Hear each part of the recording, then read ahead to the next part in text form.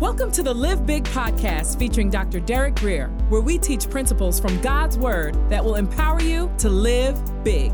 For more information, visit derekgrier.com. Here's Dr. Grier. Ready for the word? 1 Kings chapter 19 and verse 1. And Ahab told Jezebel.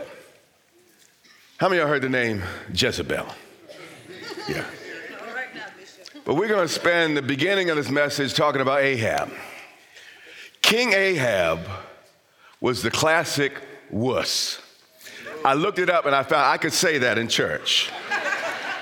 If you Googled wuss back in the 19th century, Ahab's face would come up right next to the line of the Wizard of Oz.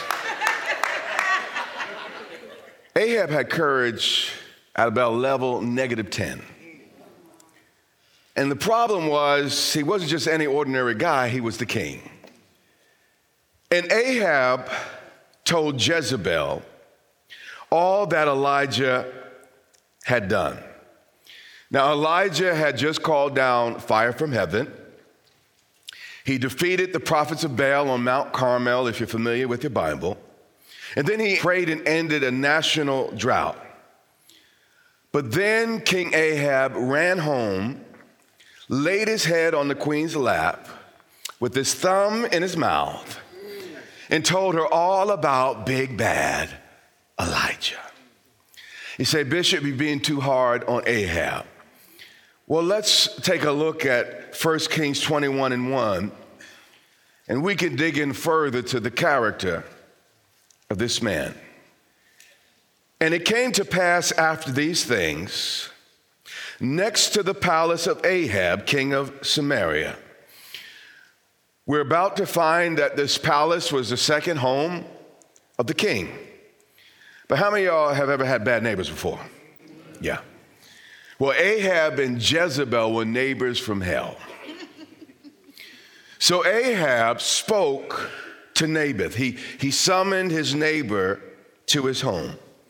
And he said, give me your vineyard that I might have it for a vegetable garden. Now, most of us would not know this, but I researched this. The kings in that region had vineyards, and they didn't have vegetable gardens. But the issue here was Ahab was trying to run with the Joneses. The pharaohs had vegetable gardens, and it was all the craze at that time. And because the pharaohs had it, and all of them were at least under beginning to be under the dominion of the Assyrians, they wanted the same thing, or he wanted. And they said, because it's near and it's next to my house. Ahab was the type of guy that only knew you existed when he wanted something. How many of y'all know some folk like that? Yeah. And he said, I will give you a vineyard better than it, or if it seems good to you, I will give you whatever it's worth to money. He's like, whatever, just give me what I want. But Naboth was a substantial man, and he was a student of Scripture. And he responded to Ahab, the Lord forbid that I should give the inheritance of my fathers to you. You see, in Leviticus, Moses forbade the Jews to sell their land permanently. You could lease it out but you could not give it up permanently. And he knew once his father's land, his ancestral inheritance was given to the king, he would never, ever get it back. It would impact his children for generation after generation after generation. So we see here that Naboth did not really mean any disrespect to the king. He wasn't trying to, be hard-nosed here. He was just trying to comply with God's word. But watch the next verse. So Ahab went into his house sullen, pouting like a little child, and displeased. His bottom lip stuck out so far he almost tripped over it. Why? Again, we're looking at the character of this man. Because of the word which Naboth the Jezreelite had spoken to him. Watch this. And he lay down on his bed, turned his face, and would not eat no food. Really? This grown king refused to eat, all because Elijah gave him a bellyache. This was the nature and the character of Ahab. And by the way, it takes an Ahab in order for there to be a Jezebel. Everybody talks about Jezebel, but without Ahab, there can't be one. Let's keep reading. This place is super quiet this morning. But Jezebel, his wife, came to him and said to him, "Why is your spirit so sullen that you eat no food?" Oh, my little baby, oh, my baby, what's wrong with my baby? And then he said to her, breathing all hard through his nose, "Because I spoke with Naboth the Jezreelite and said to him, 'Give me your vineyard for money, or else if it please you, I'll give you another vineyard for it.' And he answered me, 'I will not give you my vineyard.' Someone, mama, told me and had the nerve, the gall, to tell me no." And he put a little finger in his eye. And Jezebel took the bait. Then Jezebel, his wife, said to him, "You now exercise authority over Israel." Basically, we're saying nobody's going to hurt my baby's feelings. Aren't you the king? And Jezebel, one of her problems was she had no qualms with using governmental authority and power for personal gain. So she speaks, she says, "Arise, eat food, and let your heart be cheerful." Mama gonna fix it, baby. That's the whole deal here. He said, "I will give you the vineyard. I'll do it. I know you couldn't do it. But I will give you the vineyard of Naboth the Jezreelite." And immediately Jezebel had Naboth stoned. Mama don't play. You know, a wicked woman is one thing, but there's nothing sadder than a weak man. I'm satisfied it's just going to be quiet this morning. It's okay. Let's get back to 19. I just wanted to show you, I'm not reading to the text. And Ahab told Jezebel all that Elijah had done, also how he had executed the prophets with the sword. Ahab did nothing, but Jezebel sent a messenger to Elijah. Wifey fought all the battles in the family. If Jezebel wasn't such a wicked fairy godmother, I could almost admire her. I could almost appreciate and respect her because she was a woman that got it done. And she had to do it because a man wouldn't. Okay, I'm not going to get no help. In the midst of it, now he's all sullen in the corner, but she starts swearing. She said, "So let the gods do to me and more also if I don't make your life as the life of one of them tomorrow about this time." Jezebel is feisty, she's decisive, and she's given to action. Imagine if Jezebel came home to strength. I know. She might have been one of the greatest queens in all of Israel. But no woman can love a man hard enough to make him strong.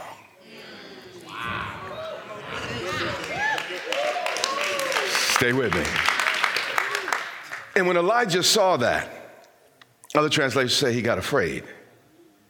He arose and ran for his life.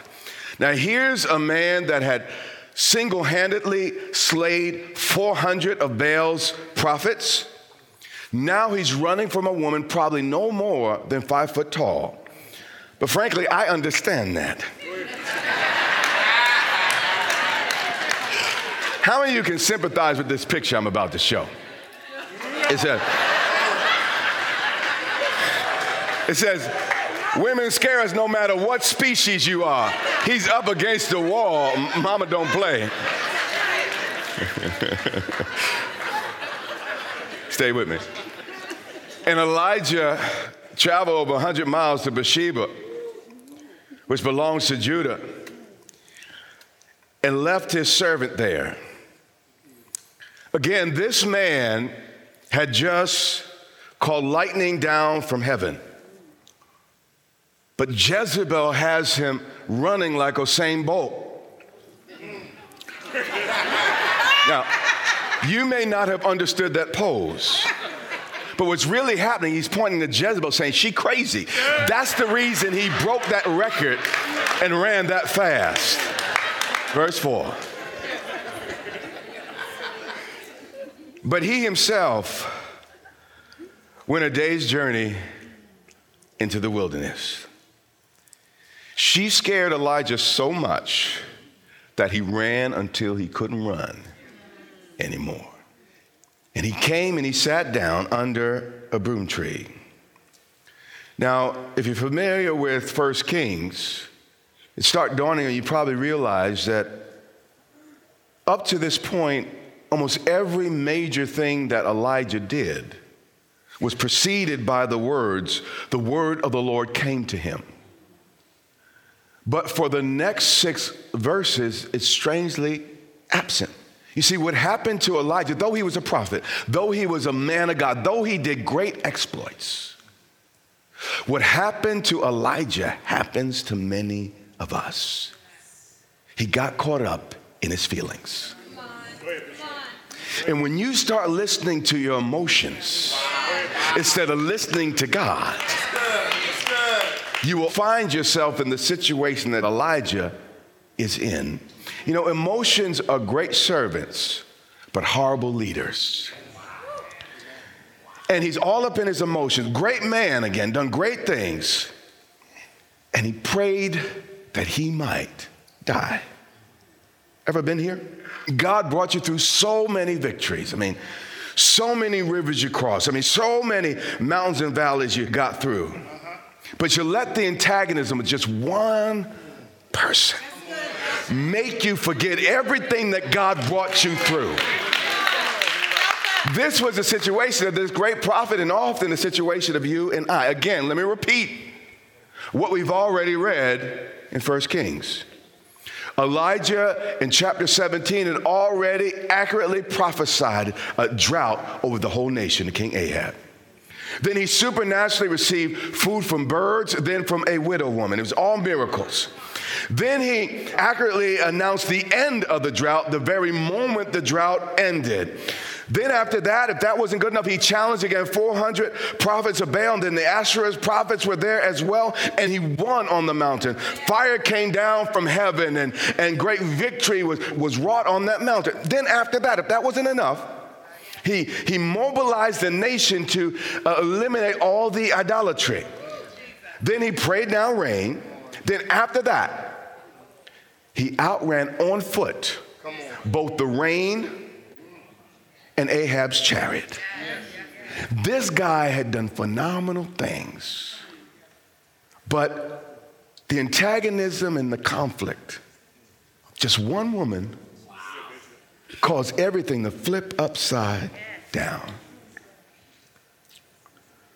So he's sitting under this tree, and he says, God, it is enough. Ever you have enough? Anybody in here ever feel like that? What I want you to understand is you're not by yourself. And what we're going to see in a moment is God reached him in spite of where he was. And God can reach you in spite of where you are. But let me tell you something, you don't really want to go there.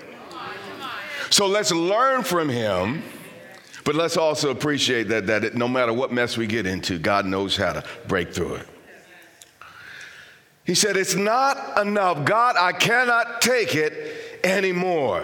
1 minute, this man again is at the top of the mountain. Now he's at the bottom of some river or lake somewhere. Brother, can't women do this to us sometime, by the way? Yeah, okay. I get no help. The second service, the brothers will help. But honey, I'm not talking about you. I'm talking about every other man and his woman. He said, now, Lord, take my life, for I'm no better than my fathers. He said, kill me, because I thought I could handle life better than this. I thought my Christian journey would be better than this. I didn't think it would get like this. I mean, this great anointing and all this power, but emotionally, God, I'm weak. Verse 5. Then as he lay and slept. The Bible records this because the Bible now is getting to the root of the real problem. Elijah was not a bad guy. The problem was he let himself get tired. You're not a bad person. The problem is you just let yourself get tired. He had huge emotional expenditures, time after time, issue after issue, miracle after miracle, and he didn't take time to replenish. Constant emotional output. Pay attention to me. And I don't know why I'm thinking about the Gonz right now. Without refreshing input will make the best of us lopsided.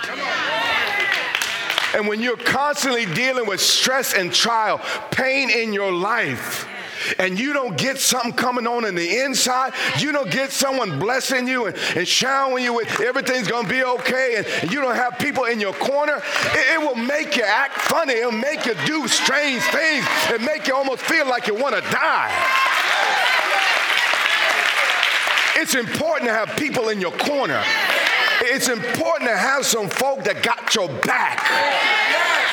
But the prophet felt like he was all by himself, and being alone will get you twisted. And that's what happened. And as he slept under the broom tree, suddenly an angel touched him. And he said to him, he didn't say, that there are 1,000 angels that could fit on the pin of a needle. He didn't go into deep doctrine. He didn't talk about justification by faith. He didn't talk about the second coming of Jesus. He didn't talk about the importance of Israel. He didn't do any of that. He said, arise and eat. Pay attention to me. The Gonz family, I got you in my heart right now. Evidently, this was all that Elijah needed. All he needed was some rest, a little company, the angel, and some good food. Before you ask the doctor to prescribe that medication, all you might need is some rest, a little company, and good food. Then he looked, and there by his head was a cake baked on coals in a jar of water. He didn't need no psychotherapy, just some rest, a little company, and some good food. Sometimes we're trying to bind the devil. We're trying to get a new revelation. And all we need is some rest, a little company, and some good food. So the prophet, as anointed as he was, God didn't say, open your Bible, I got a verse for you. So the prophet ate, drank. He was so tired, he laid down again. And the angel saw it. And the angel knew what he needed. Yes. So the angel came back a second time. Hallelujah. And he touched him, said, I'll be your company, and said, yes. Arise, eat, because the journey is too great for you. The prophet let himself get so depleted, God had to minister to him twice in order for his strength to come back. And many of us, our lives are out of balance because we're caring for everybody. Emotionally, we got everybody, we're caring and we're praying, we're concerned. But we don't realize that now we're lopsided. Because in all that care, all that emotional output, we've not allowed ourselves to receive. We are creation. Only God has unlimited and infinite capacity. Only God can love without limits. Let me tell you something, man. As much as I love the Lord, as anointed as I might feel at times, I got some limits. If God don't give it to me, I don't have it. And in those moments, I learned, you know what? I'm going to get back with you lest I embarrass myself. Lord, would you help me? Can I have some more of your unlimited grace and your unlimited mercy so I can go back and be a blessing to them? Here's the deal.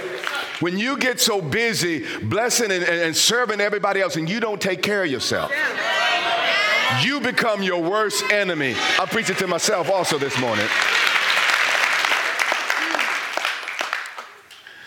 So he arose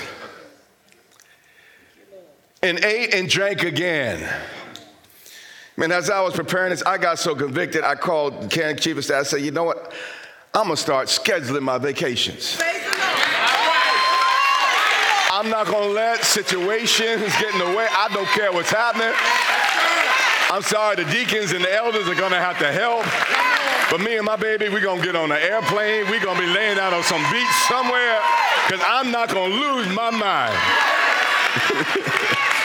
Yeah. So the prophet got up. He arose, ate and drank. All he needed was some rest, a little company, and some good food. And it turned things around.